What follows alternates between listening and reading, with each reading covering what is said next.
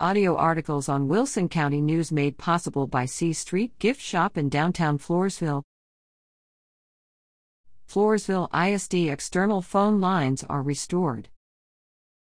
Update: February 16, 2023, phone service was restored to all Floresville ISD campuses and departments February 16.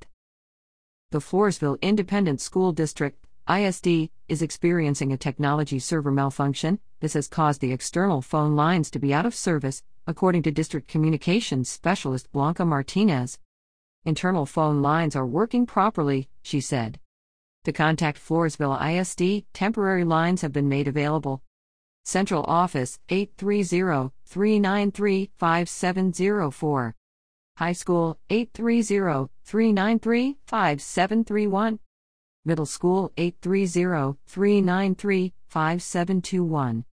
South Elementary 830-393-5384.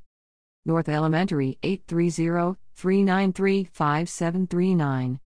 Alternative Center 830-393-5366. Personnel also can be contacted through the district email. Visit the Floresville ISD website or the individual campus sites for staff email directories.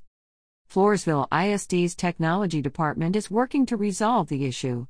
Martinez advises parents and guardians to watch their email, the district website, and social media for updates.